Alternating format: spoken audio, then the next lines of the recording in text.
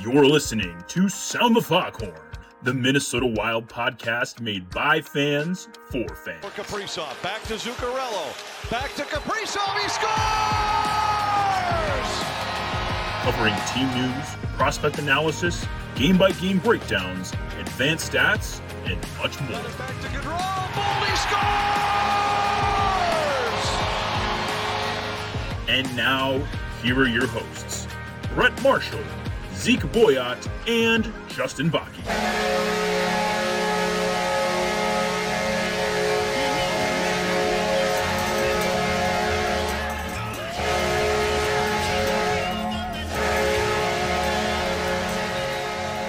Hello, and welcome in to another episode of Sound the Foghorn. Brett Marshall, Zeke Boyott, and Justin Bakke back with you to discuss our Minnesota Wild, who are in absolute shambles right now. There's a ton of topics to get to, but it's been, a week or two here since we've been on, just because their schedule decided to play Wednesday games and really mess us up. So we're back now. We got to check in. Justin, it's been, I think the last time we were together was with the guys at the Soda Pod. So since then, how you been?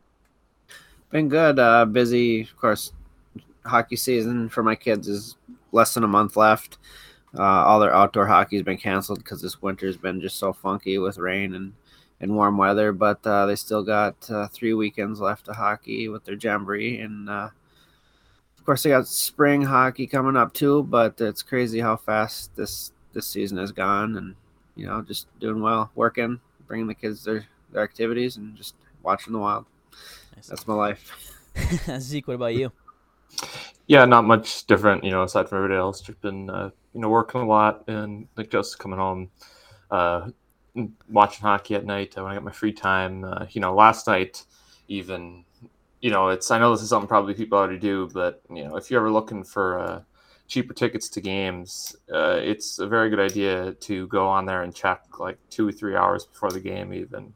And that's exclusively how I buy tickets. Yes, I go into TickPick at like 4:30, 5 o'clock. I know. It's I think part of it's probably last night people don't want to go to the game at 8:30 or 9 at night, but and it's a lot more common like Tuesday, Wednesday, Thursday, and then the rare Monday game that they play. But you can usually, like, depending on the opponent, like if it'll usually be pretty cheap. Yeah, I think last night at one point I saw them for like $19 on the attack twice in the upper level. Yeah, I got 4 upper level sides for like $20 each with only $15 fees. So if you're gonna, just some advice, despite the loss, if you get it in there for $100 for people, can't beat getting to watch, NHL hockey despite the lack of goals for right. an hour's worth of pay. Yeah. So there's your pro advice. If you want to go watch this team score like 2 goals and probably give up 4 and lose, you can do it for like $20 if you buy tickets game day. Not a paid ad. Anyway, before we get into the Wild, the Minnesota Wild, we'll talk a little bit of prospect stuff because that's probably going to be the peak of this show in terms of positive news before we get into the bad stuff. So, Justin, we'll kick it to you to start us off on the right foot before this goes south quickly. To be honest with you, the prospect news is there's some good, some bad. It's kind of a mix. I'll start with Iowa. After getting points in 14 straight, they've lost 3 in a row. And really, they've lost 5 in a row, but they've gotten points in 2 of them. So they're kind of in a little bit of a tough stretch. They'll play tomorrow night again. Hopefully they can right the path again. One player that's been stellar is Adam Beckman. Had a hat trick a couple games ago, 4 goals the last 2 games, and there's rumors of a call-up.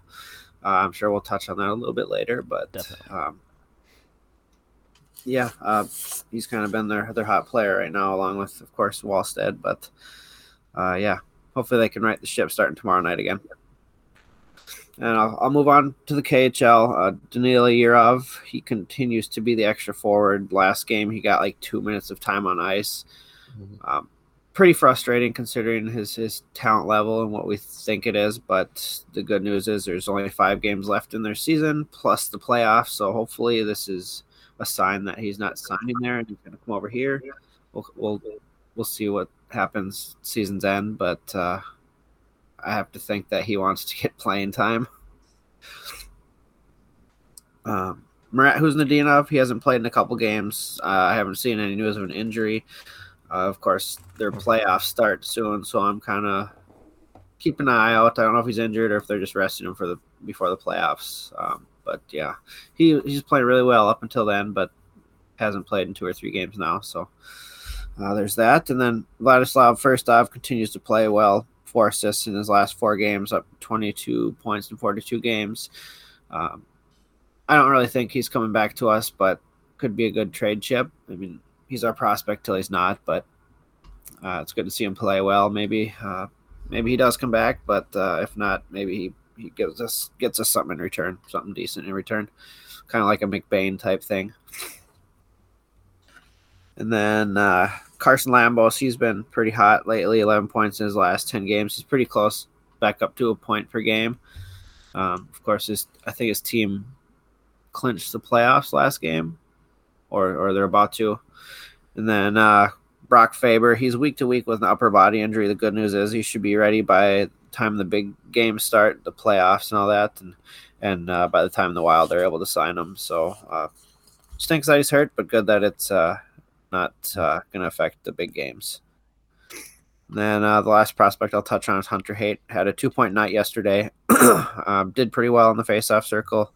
He's up to 41 points in 47 games after his rough start when he was with Barrie, but caught fire with Saginaw, kind of slowed down a little bit, but having a good season overall. That's all I got. Gotcha. Yeah, I mean, I think the big takeaways there, Iowa a little bit of a rut, which I think now that they're in that rut, now maybe you can feel like maybe you can dip into the lineup again. Maybe you can inject some life into him with a Sam Steele, potentially, And then I think also like the Huznadinov, hopefully we get some clarity on that because he was on an absolute tear. Yeah. Like scoring points left and right. Like this is pretty recently he had was it like a 5 or 6 point game or something, I think? Yeah. It was like coming right out of our episode where we ranked him like 4. I think he had like a 6-point game or something. And he's 1 point from touching 40 points, which Kaprizov did it in less games in his 20-year-old season, but the fact that he's in company like him and other players like Kuznetsov and stuff is pretty good sign, I think. Yeah, so just interesting there. Those are kind of my big 2 takeaways, and obviously the Faber injury. You got to hope he comes back, hopefully the same player and, no ailments because – I think regardless of kind of where this team is, once he's ready, I think, given what we've seen out of this Wild blue line, I think he'll get a fair chance to play some games, whether it's for John Merrill, whether it's for Kalen Addison, whether it's for Matt Dumba, Alex Goligoski, whoever. I think he'll have a chance to play here, no matter what. So let's get into the mess that is the Minnesota Wild. I believe, we haven't had a show here since the All-Star break. But not a lot of highlights to discuss. Since then, a 3-2 loss to the Coyotes, a 4-1 loss to the Stars, a 5-1 loss to the Vegas Golden Knights, a 3-2 shootout win over the Devils, a 2-1 shootout loss to the Panthers, and then just a back-breaking 3-2 loss to the Colorado Avalanche last night. And I think, the most damning part about that stretch, maybe 2 decently played games, last night against Colorado, and then, of course, the win against New Jersey. The Florida game wasn't terrible. I think that game was more peaks and valleys, but you look at the 3 games before that New Jersey one, bad effort in Arizona, pretty bad effort against Dallas, horrendous effort against Vegas. Not a lot of positives to pull away, other than maybe it's good to see at least Kaprizov and Joel Eriksson Ek and Brodin and Spurgeon still care, and Gustafsson. As for the rest of the team, who knows? This team they're at a crossroads right now with kind of where to go from here. They, I believe, are on the outside of the playoffs looking in right now, unless that's changed. Yeah. Let me just pull it up. Yeah, they are currently, they're tied with Calgary. Same amount of games, same amount of points, same points percentage. But I don't know. Calgary apparently has the tiebreaker. I'm not sure what that is. It might be head-to-head after that. But, yeah. So, and then they are now 5 points behind Edmonton with a game in hand and 2 points behind the Avs now with 1 fewer game. So, slipping away quick. Nashville on their heels, too. If they were to win their next 3 games that they have in hand, they'd be 1 point ahead of the Wild. So, they're in dire straits right now, and I think if anything that this stretch has shown us is I think they are far more than one addition away from figuring this out. They just cannot score, and I think that's kind of where we'll start this conversation. If you've been following me on Twitter, you've seen this ongoing tweet. But since January 12th, the 5v5 goals per game for this team. 1, 1, 3, 1, 0, 0, 1, 1, 2, 0, 0, 1, 1, 1. So if you go into the last, see 1, 2, 3, 4, 5, 6, 7. The last 11 games, they have 1, 2, 3, 4, 5, 6, 7, 8 5-on-5 goals, and have scored more than one 5v5 goal once against the lowly Coyotes in a game that they lost anyway. We've seen some lines being shuffled, but it just doesn't feel like, unless Kirill Kaprizov is on the ice right now, as good as Joel Eriksson Ek is playing, and maybe some sort of spark that Matt Boldy's gotten from that, it just doesn't feel like anyone else has a chance to score right now. The blue line continues to be a mess. Now Marcus Foligno was hurt. You have Sam Steele falling off of a cliff. There just doesn't seem any hope. Like, it doesn't feel like if they traded for a Brock Besser or Patrick Kane, that honestly would make that much of a difference, because they are just, the expected goals are there, but this team they cannot finish, whether it's missing nets, looking at you, Matt Boldy, if it's hitting posts, if it's shooting shots into shin pads. Last hit against the Avs, I think they had 80-some attempts, and only 12 of them ended up being like a high-danger chance. It's just very perimeter. They're just not getting to the middle. It's been hard to watch.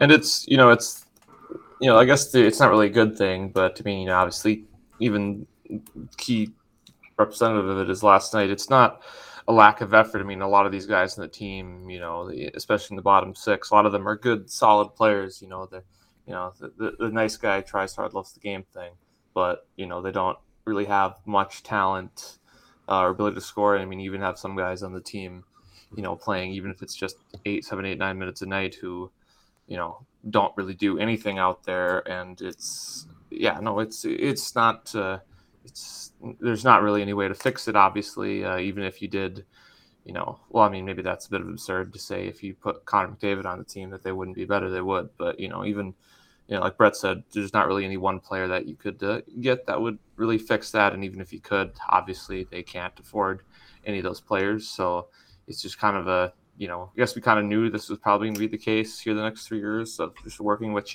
what you have and trying your best to stay afloat and be competitive. But, at this point, it's not that's maybe frustrating. It's more the lack of, as a lot of people have talked about, of trying to change that or being willing to do something new with, as Justin mentioned, with potential call-ups earlier, things like that could, in like what they've been doing now is just kind of throwing out the same guys, and it's obviously not worked, and they have just seemingly stayed pat. And like Dean Evison said, we're playing great, getting a lot of chances, but like you mentioned, Brett, they really aren't getting that many chances. So I think that's the most frustrating thing, is that they just don't seem really at least willing, or don't know how to try something else.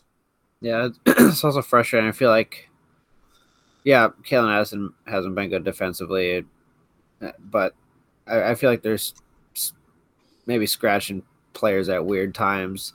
To multitude, what Brett was talking about, we have not gotten a goal from anyone outside of Zuccarello, Hartman, Boldy, Kaprizov, or Ek in the past 12 games. And Hartman's went off his elbow. So and maybe shootout goals they've scored, but that doesn't really help us in regulation. And to combine, add to it, in the past 6 games, we're 3 for 17 on the power play. So we're not even really getting power play goals. We're not getting 5-on-5 goals. We're literally just like spinning our tires, like mentioned Brett. It's all been perimeter. It's been super frustrating to watch. It seems like when we get down by, even last night, 2 goals, it's like, all right, game's over. Like, unless these guys can figure out how to score again, this is it. Like, it's just super frustrating to watch. Yeah, you go last night, obviously, and it seemed like a typical Wild game where they outplay the team the entire first half of the period. They have like 2 shots to 15, and then there's one chance, it's in the back of your net. It's just kind of it's just kind of like last year how everything went right and everyone was having careers and great. It's basically, with a few exceptions, kind of the opposite this year where, maybe one or two things are going right, but, there's 17 other things going wrong in terms of players. And Yeah, I think here's the thing that sucks is I think like myself included, this podcast included, analytics experts included, knew that the Wild weren't going to score and be like the third highest scoring team in the league or second highest, whatever they were at 5-on-5 last year. Like regression to the mean was coming. But the Wild have regressed so far past the mean. They're now at the other end of the spectrum. Like this drop off is something that it doesn't happen very often. Like deep inside, and I think that's kind of what Dean Evason's trying to get at is like we're doing the right things. The goals are going to come. But I think part of this at some point gets so mental, right? We're seeing it's either guys, it's guys like just overthinking what to do in the offensive zone. Like, this chance doesn't feel good enough. I'm not going to shoot it, so I'm going to pass. And the flip side of like, I just need to shoot, but I've got 3 shin pads in front of me and I've got a guy wide open, right? It's just these guys are overthinking. These are talented players who we've seen, Joel Eriksson Ek's going to be regardless of probably what happens the rest of this year, is probably going to be a 30-goal scorer. Matt Boldy should probably be a perennial 30-goal scorer. Kirill Kaprizov's a 50-goal scorer. Matt Zuccarello's on pace for career high in goals despite the Wild scoring drought this year. Like, they have guys that can score. It's not coming, and I think so much of it is mental right now. I do like, something I've been wanting was to get Matt Boldy and Joel Eriksson Ek together. At 5-on-5. Unfortunately, since they've made that change, we haven't got to see a lot of 5-on-5 out of them. The Florida game was riddled, I believe, 7 minor penalties for the Wild. I think Florida took 5 or 6. 5, yeah. Yeah, like half of that game was played, on special teams. And it's just hard to get any sort of rhythm going. Like, yeah, they might get the rare shift in between, but, how many of these times does it feel like, okay, they got one good shift, you throw them back out there again, you take the one line back out there, get them back out there again. We haven't seen the Wild being able to establish, consistent 5-on-5, and a big part of that is their own fault because they can't stay out of the freaking penalty box. That game against Florida on Monday, I thought at 5-on-5, they clearly looked like the better team, and then all of a sudden they just start parading to the penalty box, rip out all the momentum, and then they can't win the game in overtime where they had the better of all the chances as well. I don't really even recall one Florida chance that even made me hold my breath in that overtime, but again, just couldn't finish. Jared Spurgeon had a chance on the doorstep, and with 5 seconds left on the clock, and still, Bobrovsky's able to save it, and they can't finish it off in the shootout. So it's just so many of those little things that it keeps adding up. It's the inability to score at 5-on-5. It's now the power play falling off of a cliff. It's the penalties. It's Marc-Andre Fleury in a game the Wild finally dominated start to finish, gives up 2 goals on 2 shots to erase, a comeback that the Wild are mounting. It's just all these little things that just seem to add up at the worst possible times. And now it's put the Wild at an impasse where they go, well, now what the fuck do we do? We had all this money, we wanted to go for it, but, as we talked about off the top of the show, we're not one player away anymore. How much of your future do you want to leverage to, at this point, make the playoffs, to become a contender? I think they're 3 pieces away. You need 2 top 6 forwards, probably one of those being a center, and you probably need a top 4 D too. How many assets are you willing to give up to become a contender? Are you going to make 3 big trades at the deadline? I don't think so. So then it's, okay, now what do we do? Do we start selling off assets? Do we call up young guys? It's hard to know what to do at this point. I'm glad I'm not Billy Guerin, because it's a really tough decision at this point to, potentially throw in the towel, for lack of a better term. Yeah, sorry. I'll always root to win, and it's tough to watch all this losing lately. We haven't won a game of regulation in like a month, but mentally, I think coming out of cap hell, we're going to be in a lot better situation. Not to jump too far ahead, but I personally think with how things are going, I mean, maybe use the cap to take crap contracts and get some assets, keep building towards that future. As much as I want to win now, it's hard to see them winning now. I mean, of course, we all want them to, but the way the past month has gone, and just more recently, it's hard to see them be buyers right now.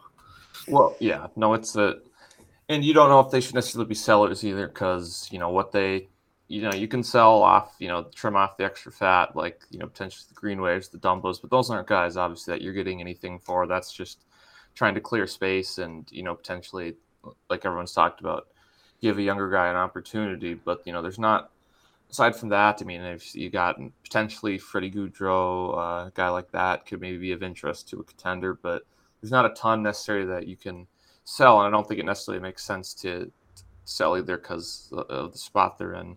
But, like Justin mentioned, Bruce has started to talk about that, potentially leveraging the cap space in another way could be good. It might just be prudent to do nothing. And I'm kind of with you, Justin. It's every night that you get frustrated after the game. It's disappointing loss. It's hard to be patient like this. It sucks, but I mean, we've talked about it. That's just reality of their situation with the salary cap. And, obviously you want to win every year. You want to win the Stanley Cup every year. But, in all honesty, I guess if we to expect them to be that great this year is, not that anyone really did, is probably a little ill-sighted. And, like you mentioned, the real test, like you said, Justin, is 3 years from now when they have the full space, the full opportunity to actually, improve their team. Because like we've heard this year, we're talking about adding guys. If they had some of that cap space, left over, like, wouldn't be surprised if Brock Besser's on this team if he's not getting paid $6.5 million and they don't have, $12 million of cap space. Like, they'd be able to go out and fix that. But, right now it's just building the team. And, as we've seen in the past, quick fixes don't really work all the time. They could maybe boost, some people in this fan base have argued that, if you can get some sort of offensive upgrade, it could at least improve your chances of maybe winning a round. But, as Brett is mentioning, is that really worth potentially giving yourself a shot to win a round if, your first round pick and Carson Lambos goes out the door for a guy you'll have for 2 months? Almost certainly not, unless, some sort of miracle happens, and you shouldn't really be betting on miracles at this point. So. Yeah, and the other big piece for me is, we hear a lot of this, well, we're trying to win stuff from Evason and Guerin. Like, I want to believe it, but, then you see things like Calen Addison getting pulled out of the lineup, and has his defense been bad? Sure, I guess so. But you look at the one area your team has scored. If you go back to, let's see, I'll pick a date here. If we go back to, let's go January 14th, so one day before I listed that 5v5 goal stretch, they had a power play goal in 1, 2, 3, 4, 5, 6, 7, 8, 9, 10 of those 13 games. And Calen Addison, I'd be willing to bet assisted on probably at least half of those. Like, that was the one way you were finding a way to score, and now you just removed one of the key pieces of that from your lineup. Obviously, they get the power play goal last night. Regardless of that, but, like, okay, Calen Addison's been defensively deficient, sure, but so the fuck has Matt Dumba. So has, we talked about this in a previous show, John Merrill has been horrendous defensively. They're on the same pair. They have a similar plus-minus, but why? Is it because John Merrill's a veteran? Is it because he's 4 inches taller? Like, why doesn't he get that same discipline? We're seeing, Justin, you talked about this at the top, Adam Beckman is on fire right now in the AHL. He's got 9 goals in his past 16 games. He's a +9 in that span. Marco Rossi is putting up points left and right. Like, you have these guys in Iowa who are bringing offense, yet you're continuing to roll out Sam Steele, who's dropped off the face of the earth. Jordan Greenway is invisible on the ice right now.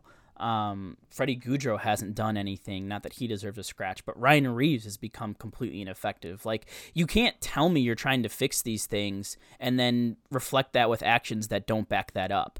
And on top of that, too, I think the decision to go back to Marc-Andre Fleury last night, he gets shredded against Vegas. You come back twice with Philip Gustafsson. He gets you a win against New Jersey and almost steals one against the Panthers. And then in arguably your most important game of the season to date, instead of going back to the guy that just got you 3 points in his last 2 starts, you throw in the guy who just gave up 5 goals. And what does he do? He gives up 3 goals on 9 shots, including twice on 2 shots within 14 minutes of each other that ultimately lost you the game. This isn't me going Fleury bad, Gustafsson good, right? This is you at this point in the season, you got to ride the hot hand. And the hot hand right now is Gustafsson. These are must-win games for you. And if it means winning a game 2-1, and that means you got to start Gustafsson, you got to do it. So I'm just a little skeptical of them saying, "Oh, we're doing everything in our power to like win these games," when if you were Adam Beckman or Sammy Walker or Marco Rossi, one, if not all three of them friggin' at this point, would be in your lineup. Philip Gustafson would be in the net every night. John Merrill or Matt Dumba would be coming out of the lineup. Greenway, Reeves would be coming out of the lineup. Sam Steele coming out of the lineup. None of that stuff is happening, so I have a hard time believing that they're really backing up what they're saying. That to me is just what's been the most frustrating part of this stretch. Is there are fixes that they just seem to be completely ignoring for one reason or the other. Well, I think, with the younger guys like the Rossies and the Beckmans and Sammy Walkers and stuff, I think, it's fine if, for example, they generally don't think that those guys are ready to play significant roles and be in the NHL consistently this year.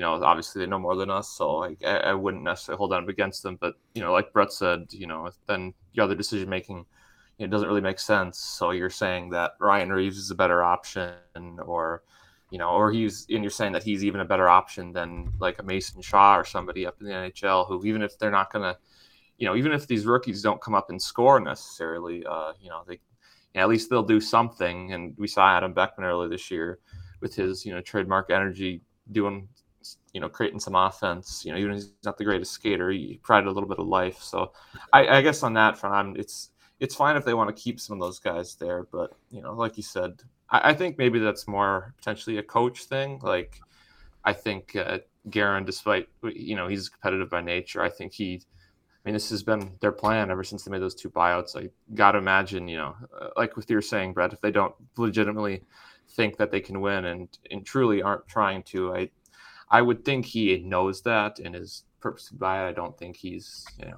stupid. I mean, they put together this team, but it's weird that, Because here's my thing at this point.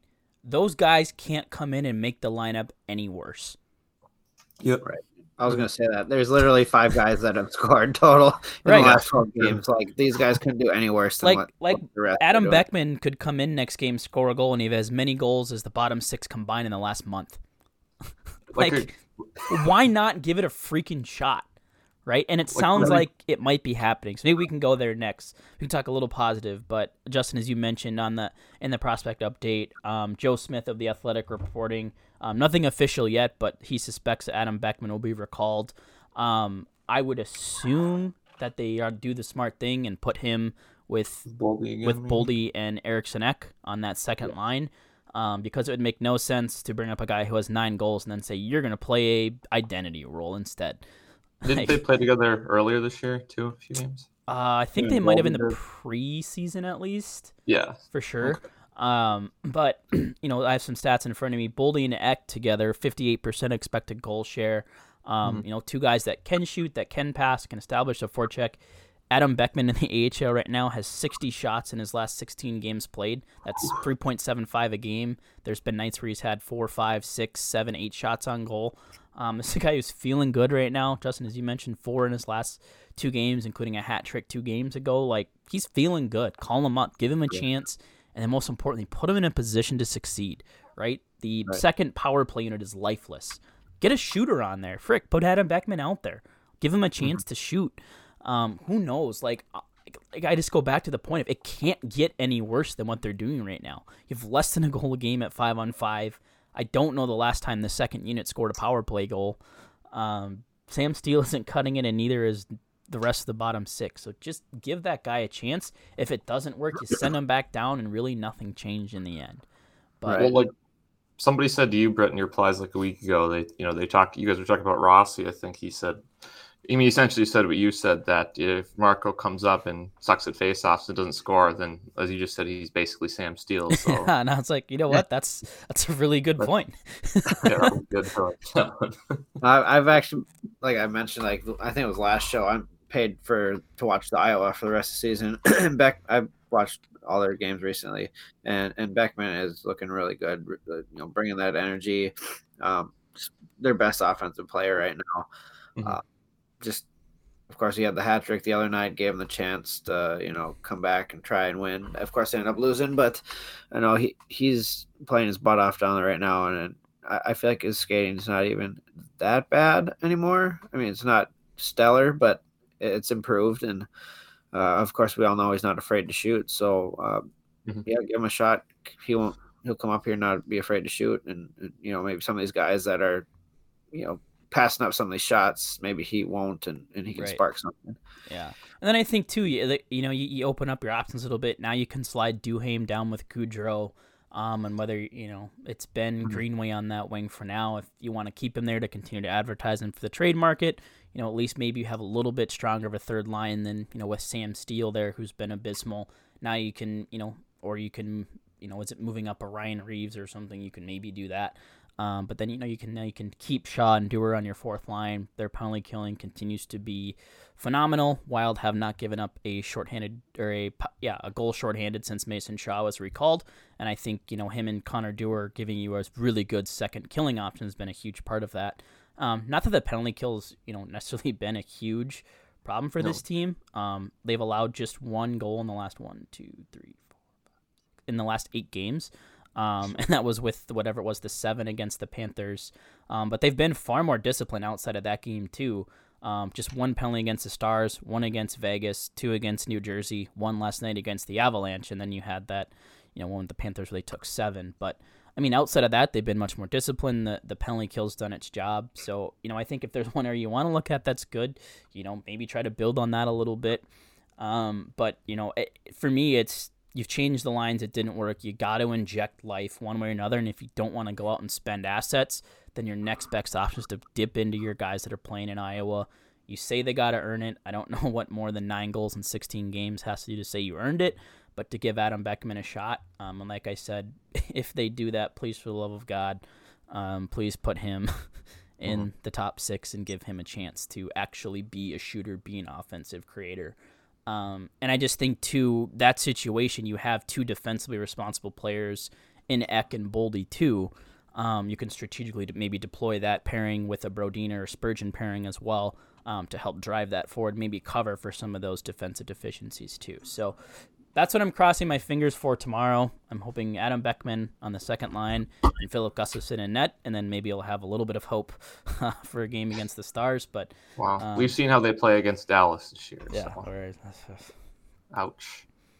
But I think to kind of go back to the the goaltending thing, I think it maybe ties into what some people's frustration's been with with Evason, especially the coaching staff, that their lack of being able to make decisions on the fly and make changes, because obviously everyone knows right now, like we've said it ad nauseum, they pretty much need to play a perfect game to win.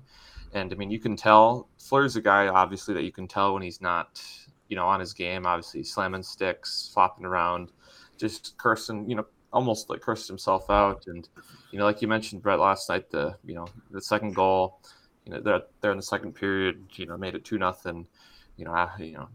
Like you said, at that point they had maybe 6 shots. And it was 14 minutes of Wild domination, including a goal where they get it to 2-1, and then a dribbler from McKinnon sneaks through his 5-hole, and then all of that 14 minutes is just poof, gone. Mm-hmm. And it just feels like a situation there, like I guess it's not. I know he said before he doesn't like to pull out goalies, but it just feels like a situation there when it's 2-0 that you got to maybe have a little better feel on the game, and how you're with how good your team is playing and how much they're working their asses off, that keeping in there, like Russo said on Twitter last night, you just knew that there would be another backbreaker, like you just said, and obviously there was. So it's just frustrating, as we've talked about the whole night, that they just don't seem to be able to react in real time. They take an awfully long time to, they oftentimes it's just too late, like it was last night. So. Yeah, and then with Gustafsson to Fleury, like again, this isn't to shit on Fleury. It's not a sit Fleury because he sucks. It's play Gustafsson because he's been good. 12 wins and 23 starts. In his losses, it's more so been the Wild failing to give him offensive support, especially recently, more than him surrendering a bunch of goals. Among goaltenders who have at least 18 starts, about 1,000 minutes or more played, he is second in goals against average at 2.18. He is second in save percentage at .926, both of those behind a likely Vezina contender, and Linus Ullmark for the Bruins. He's 10th in the NHL in goal save above expected, despite only playing 23 games at 11.43. If we adjust that for minutes played, that goes up to 6th, where he's stopping more than half a goal a game above expected, compared to Fleury, who's allowing negative 0.24 goals above expected per 60 minutes. So just a difference there. You have 6th to 42nd, 0.75. That's nearly a full goal a game that Gustafsson is stopping, in addition to Fleury. Fleury averaging almost 3 goals against a game, save percentage just barely over 90. Goal save above expected in the season, negative 7.63. Like, I just don't know at what point. Yeah, did Fleury have a stretch where he had some good games in there? Sure. But, like, with Gustafsson, it hasn't been a Fleury. It's been every time he's been out there. And as we talked about, it's maybe been 1 in 6, 1 in 7 where he maybe has an off night. But again, your goalie's not going to be perfect every single night. But to me, it just seems like these things from, like Zeke alluded to, Fleury just gets in these funks where he just can't stop a puck. And I think now it's 8 in the last 2 games he's allowed, and Gustafsson is 2 or 3 in his last 2 starts. Yeah. Like at some point, like if you really are trying to put your best team out there and give yourself a chance to win, and to me too, especially in a game as pivotal as last night, I don't understand why they went back to Fleury. And I think right now it needs to be Philip Gustafsson's net until he loses it. Right. I think it was his last 9 starts at home. He's like 7-1-1. Yeah. So not only is he playing good in general, he's playing stellar at home. So not only why not ride the hot hand and play the goalie that's winning you games at home? I mean, in general too. But just like you said, at what point does he basically become the number one? And I don't dislike Fleury, but you have to ride the hot hand this time of year when you're trying to make the playoffs. We're sitting on the outside looking in, and I think but they're not really out of it. I mean, that's the other thing. Like, no, we're not out of it. You're still right there in the wild card mix. Right, and, exactly. You got to ride the hot hand to get. And Henrik Lundqvist brought this up on the TNT postgame show last night. Sometimes all it takes is one playoff series win to spark you. Like, I'm not saying this team is built to make a run, but all of a sudden, if you get there, you don't know what might happen. The teams you're playing could have a catastrophic injury, right? Someone on your team might get hot at the right time. Like, anything can happen when it comes to the playoffs. I mean, we've seen 8 seeds go all the way, teams that were written off. Like, it's not impossible, but you have to get there. And if your goal for the Wild, as they say, is still to get there and not to mail it in, I think top of that list for action to take is just play more Philip Gustafsson. Right. Yeah, and I think the amazing thing is, the talk with him going in this year was, being a relatively young goalie with not a ton of experience, and was on not a great defensive team overall in Ottawa, so maybe the numbers didn't look on paper as they looked worse than they necessarily were. The talk was pretty much, hey, if he can be average at least, then they can give him 25 to 30-ish good games, then they'll be good. And you think now, I mean, if he was just average and playing, on pace to, to play the amount of games that a backup does, I mean, they would be way more down the standings than they are right now. So just, it's probably, aside from maybe not, but aside from Kaprizov, he's probably the team MVP this year, just because, like you said, the amount of games he's won them. So. Yeah. And then there's the argument until we got the softer schedule, and maybe to start the season that was true. But if you look at his last 5 wins, if my Twitter loads here, I had a thread on this today. And he beat Tampa with a stomach bug that caused him to throw up 2 seconds off the ice. Okay. Here it is. I have it. If you look at, I believe his last 5 wins, one of those, Zeke, as you mentioned, it's Winnipeg, Tampa Bay, New York, Washington, and the New Jersey Devils. Like, it's the furthest thing from Cupcake. And then you can throw in from early in the year too, he beat Carolina, which is the win that really sparked this team into that really good stretch. That also included another win over Winnipeg, who I believe is their second in the division right now. So he's beaten Winnipeg twice. He's beaten Carolina, Tampa Bay. Like, he's beaten good teams, right? And then, some of the losses, now once to Colorado, Pittsburgh, Florida, Dallas, Florida again. But in 4 of his losses, the Wild have scored more than twice. So the other 6 they have 2 or fewer. So like, are those really on Filip Gustavsson? No, I don't think they are when the team can't score. So I don't know what else he needs to do to earn more starts. He's beating good teams. His numbers are, like, no matter what stat you want to use, advanced or not, the only thing he isn't beating Fleury in is wins, and that's basically because he has fewer games. So I don't know. So we'll see. I mean, I'm not in the locker room. I don't know the dynamic, but if you're Filip Gustavsson at this point too, and you are, hey, I'm playing great, and then, you're on an expiring contract too, does it get to a point where all of a sudden, like, no, you didn't play me when I deserved games last year. I don't want to re-sign here. Yes, he's an RFA. The Wild have that control, but, I think that's the thing you got to consider too is, like, Fleury only has 1 year left in his contract, and he ain't playing more after that's done. At this point, who knows if he's even back next year. So it's the handling of that situation, much like the Fleury Talbot situation in the playoffs last year. Like, some of that stuff just feels like it's repeating when it comes to Nick Delorier in over Connor Dewar, and now that's turned into Ryan Reeves for Mason Shaw. We have, the Fleury Talbot thing. Now we have Fleury Gus. Like, just so many of these themes of, like, like the things that we need to change next year, like, just seem like they're happening all over again. Granted, maybe a different point in the season, but that's what's concerning to me is, like, we've seen some of this stuff happen before, and we've seen the results that it yields, and we've seen when they did those things the right way, how that changed. But yeah, so there's my rant.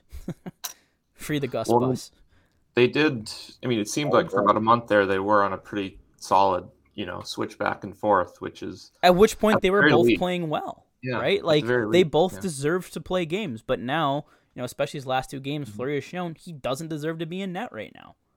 Yeah. Give him the cupcake that's coming up in a couple weeks. See if he can bounce back in that game. Mm-hmm. Yep, I agree. All right. I guess the last piece we can talk about here, we can, it feels like we talk about this every week now, but let's just circle back a little bit on Calen Addison. So we talked a little bit about, I think on a couple weeks ago, just the interesting discipline things. I wanted to specifically talk about a quote Russo wrote in his article after the game last night. It's actually how we ended the article.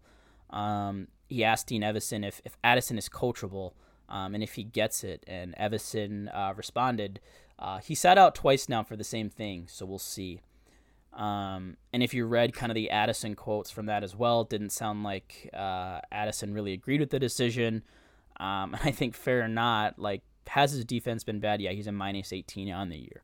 Analytics be damned. You've been on the ice for 18 more goals than you've been, at least 18 fewer goals than you've been on the ice for. So yes, he's out there a lot. But, to me, what's not indicative in those analytics is, like, okay, how many of those 18 goals are because Calen Addison made the wrong play or blew the coverage? There's 4 other guys on the ice when he's out there too. John Merrill out there for almost damn near every one of them, and we just haven't seen a lick of discipline come his way for arguably a lot of the same things. So to me, that's just where I don't get it. It just seems like he's definitely in some sort of doghouse, fair or not. And to me, it kind of makes me further question that quote, especially, his future with this organization, if he, in their eyes, can't figure it out. The other piece that I'll add, and then I'll hang up and listen here, is, we know this team doesn't practice much, and we've seen Evason, we've seen quotes like, well, we tell him to watch Spurgeon, or we tell him this is what he did, but at some point, I think you literally have to coach him, right? Get him on the ice, but hey, on this, let's go watch this film. Here's the breakdown. Let's go on the ice. Here's what you should have done instead, right? Here's what we want to see you do, like, in practice. Like, a film session's great to see it, but I think, like, go out, practice a fundamental thing. Like, hey, we want you to gap up on this guy. Practice that gap up. Like, let him try those things, because I can't say for sure, but with as little as this team practices, I doubt some of those things are being gone over in his practices. But at some point, you have to coach him on those things and not just expect him from a film session to figure it out after sitting 1 game in the press box and tell him to watch Jared Spurgeon. Like, I just don't think that's the solution, or should be the solution either.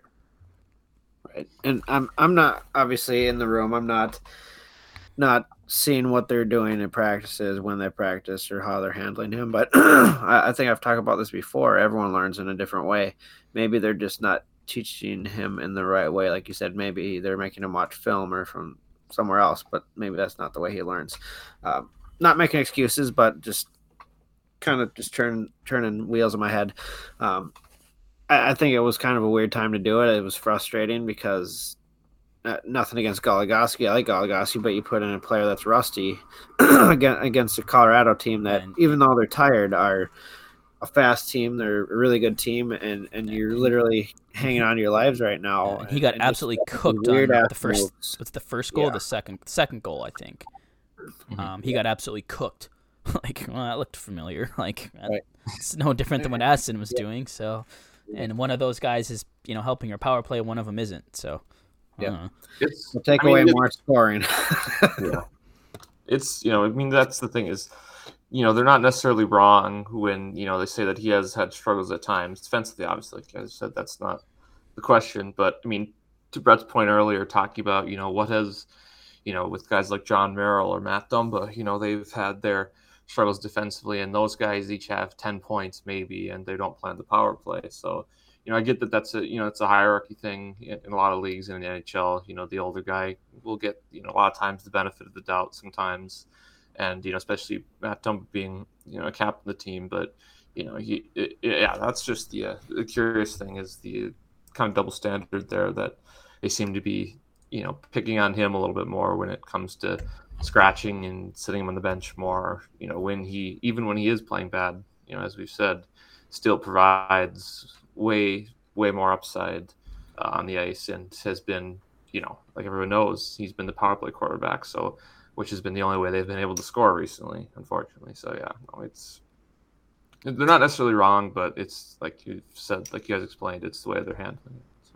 Yeah, and if you want to get a little analytical view at Calen Addison here, without Addison, Merrill, or Goligoski on the ice, the Wild have a PDO, which is basically just the on-ice shooting percentage plus the on-ice save percentage. Ideally, you want that number to be around 100%.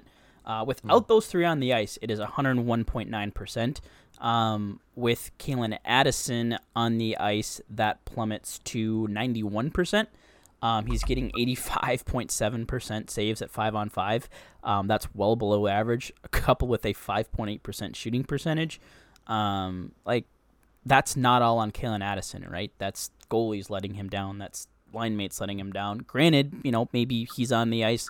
That factors into it a little bit as well. But also, if we isolate Calen Addison's expected goals just by him, comes in right around 50%.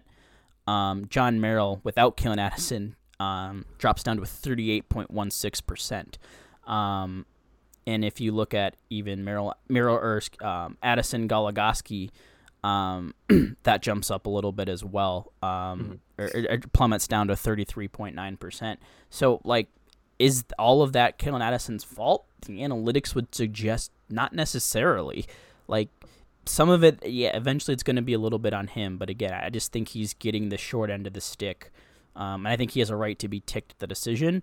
Again, as you guys said, I don't think it's because he hasn't been bad defensively. He has, but it hasn't. It hasn't been equal distribution on that either. But I think a lot of the same can be said with Jordan Greenway, Sam Steele, Ryan Reeves, as well. But again, unless they want to call people up, and then just to clarify call-up situations, so the Wild currently have 22 of their 23 active roster spots filled, which means they would be free to call up Adam Beckman with no other transaction necessary. If they wanted to call up two players, I think a route, there's obviously two more routes they could take. One of them would be throwing Sam Steele on waivers. I think the other would be, depending on the severity of Marcus Foligno's injury, you could move him to IR and free a spot up that way as well. So there's some options for things they can play with. I guess we'll kind of see, but the schedule upcoming, doesn't get a whole lot easier. As we mentioned, Dallas at home tomorrow night, Nashville on Sunday, LA on Tuesday. To round out this homestand, it's LA firmly in a playoff spot, a team looking to allegedly acquire Jacob Chychrun. Nashville trying to battle their way back into a playoff spot. Then you have Columbus twice in 4 days with Toronto sandwiched in between, and then you have the Islanders again. So I mean, your winnable games maybe in there, Columbus, but when you're maybe favored to win 2 of your next whatever that is 7 games, that's not necessarily an ideal situation. So we'll see. I think I've heard people say I think the Nashville game will be a big determining factor. Like that will be the turning point date, and then I believe it'll be 2 weeks from tomorrow, March 3rd. Will be that trade deadline when all those decisions will need to be made. So essentially 2 weeks for Billy Guerin to decide if he wants to go acquire someone, if he wants to be a broker, if he wants to try to sell off his assets, what little value they have left or whatever he can get. But it'll be interesting. I'm curious to see what adjustments they make from that perspective, which Iowa guys, if any, get a legitimate chance, and just ultimately if this team can figure it out or not. Right. Well, if it wasn't Sorry, I'll say if it wasn't go time before, it really is now. Yeah. I mean, next 3 games you're playing the best team in the West. You're playing the Kings, who are a very good team, and a Nashville team that is chasing 5 points behind us with 3 games in hand. So. I'm not necessarily worried about the teams behind Nashville. They could always conceivably catch us, St. Louis being probably the most likely, but I'm more worried about the teams ahead of us pulling away. So if we don't get our shit together, it's trouble. They're going to make their own decision for Guerin. Mm-hmm. Yeah, they just got to start, looking at the schedule. Probably you just have to start winning 2 of these last 3 games on, the 7-game homestand, which has not gone particularly well. And then, because, obviously when you get into the tight race like this into the year, you can't, it's hard to even imagine them winning a game right now, but you just can't, you just got to take it night by night. And, like I always say, you just got to win the next game. And, hopefully, like we've talked about, if they make some call up some changes, hopefully that will spark them and win them a few games. But yeah, no, it's going to be a grind for the rest of the year. So it'll be interesting. Not going to be easy. We covered a lot of negativity, but the way they're playing, there's not a whole lot of great things to talk about. Kirill Kaprizov keeps scoring. That's always good to see. Drew Larson still awesome. Brady and Spurgeon's awesome. Gustafson's great. Everyone else, whatever. But beyond that, any final thoughts here before we call it quits on this one? I think we've touched a lot of stuff. Yeah, no, not much, nothing for me. Yeah, I guess one more thing, if we wanted to go positive, Scott Wheeler did finish his prospect rankings. Yeah. Minnesota Wild did elevate to the top spot in those rankings, up from, I believe, was it 3 last year, 4? Somewhere in that range. Yeah. Somewhere it was top 5 for sure. But now number 1 on that list. And then he also released his top 50 ranked prospects, and I believe 4 or 5 Wild prospects cracked that list. 4. Plus, it was Rossi, Lambos, Faber, Ugrin, and then I believe Kuzmadinov might have been an honorable mention. Yeah, he was an honorable mention, and then it was... There was one other honorable mention in there too, I believe. Urov was also in the top 50. Yeah, so they had 5 in the top 50 plus Kuzmadinov. And then Jesper Wallstedt topped the list of goaltenders. So future is bright. We know that, but that's still probably 2-3 years away at a minimum on that. So might just have to be a lot of what we're in right now, which is that good old familiar perennial mediocrity for this Minnesota Wild team until some of those rookies maybe start to take that next step, which will inevitably happen. Rossi will step up. Hopefully Beckman. They have guys like Walker. There's some really good players in Europe. It's just a matter of when they come over and when they're ready. Probably more sure in 2 to 3 years, which to me at this point needs to be where this mindset goes. But I get as a GM, your job next year isn't always secure. And your goal is to win kind of regardless. So it's a tough spot to be in to figure out, right, how do I keep my job, but also, not sink my team into the future as well. So continue to build on the great, system that they have. So yeah, that'll do it for us. Justin, why don't you remind everyone where they can find you and all your work here?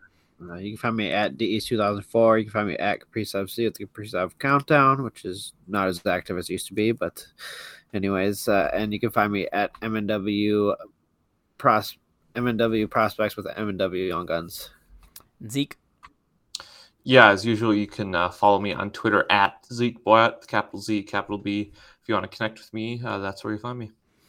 And as always, you can find me on Twitter at B_Marsh92. Be sure you are following the podcast account as well, both on Twitter and Instagram. If you have not checked it out already, we did a really fun mid-season risers and fallers edition of our prospect rankings with the Soda Pod.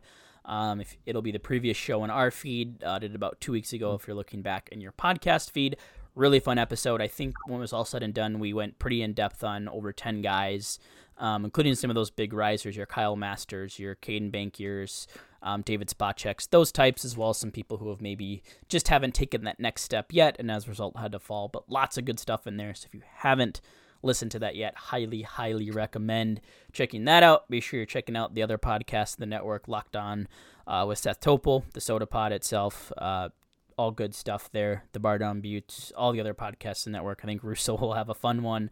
I think that's being recorded tonight live that I'm sure will be dropping right about the same time this one does. So take in all your Wild content. Continue to support your creators. But that'll do it for us. The Wild, Dallas tomorrow, Nashville on Sunday, LA on Tuesday. We will aim to be back with you Wednesday night, Thursday morning show before they go on a brief road trip to Columbus and Toronto. But until then, this has been another episode of Sound the Fog.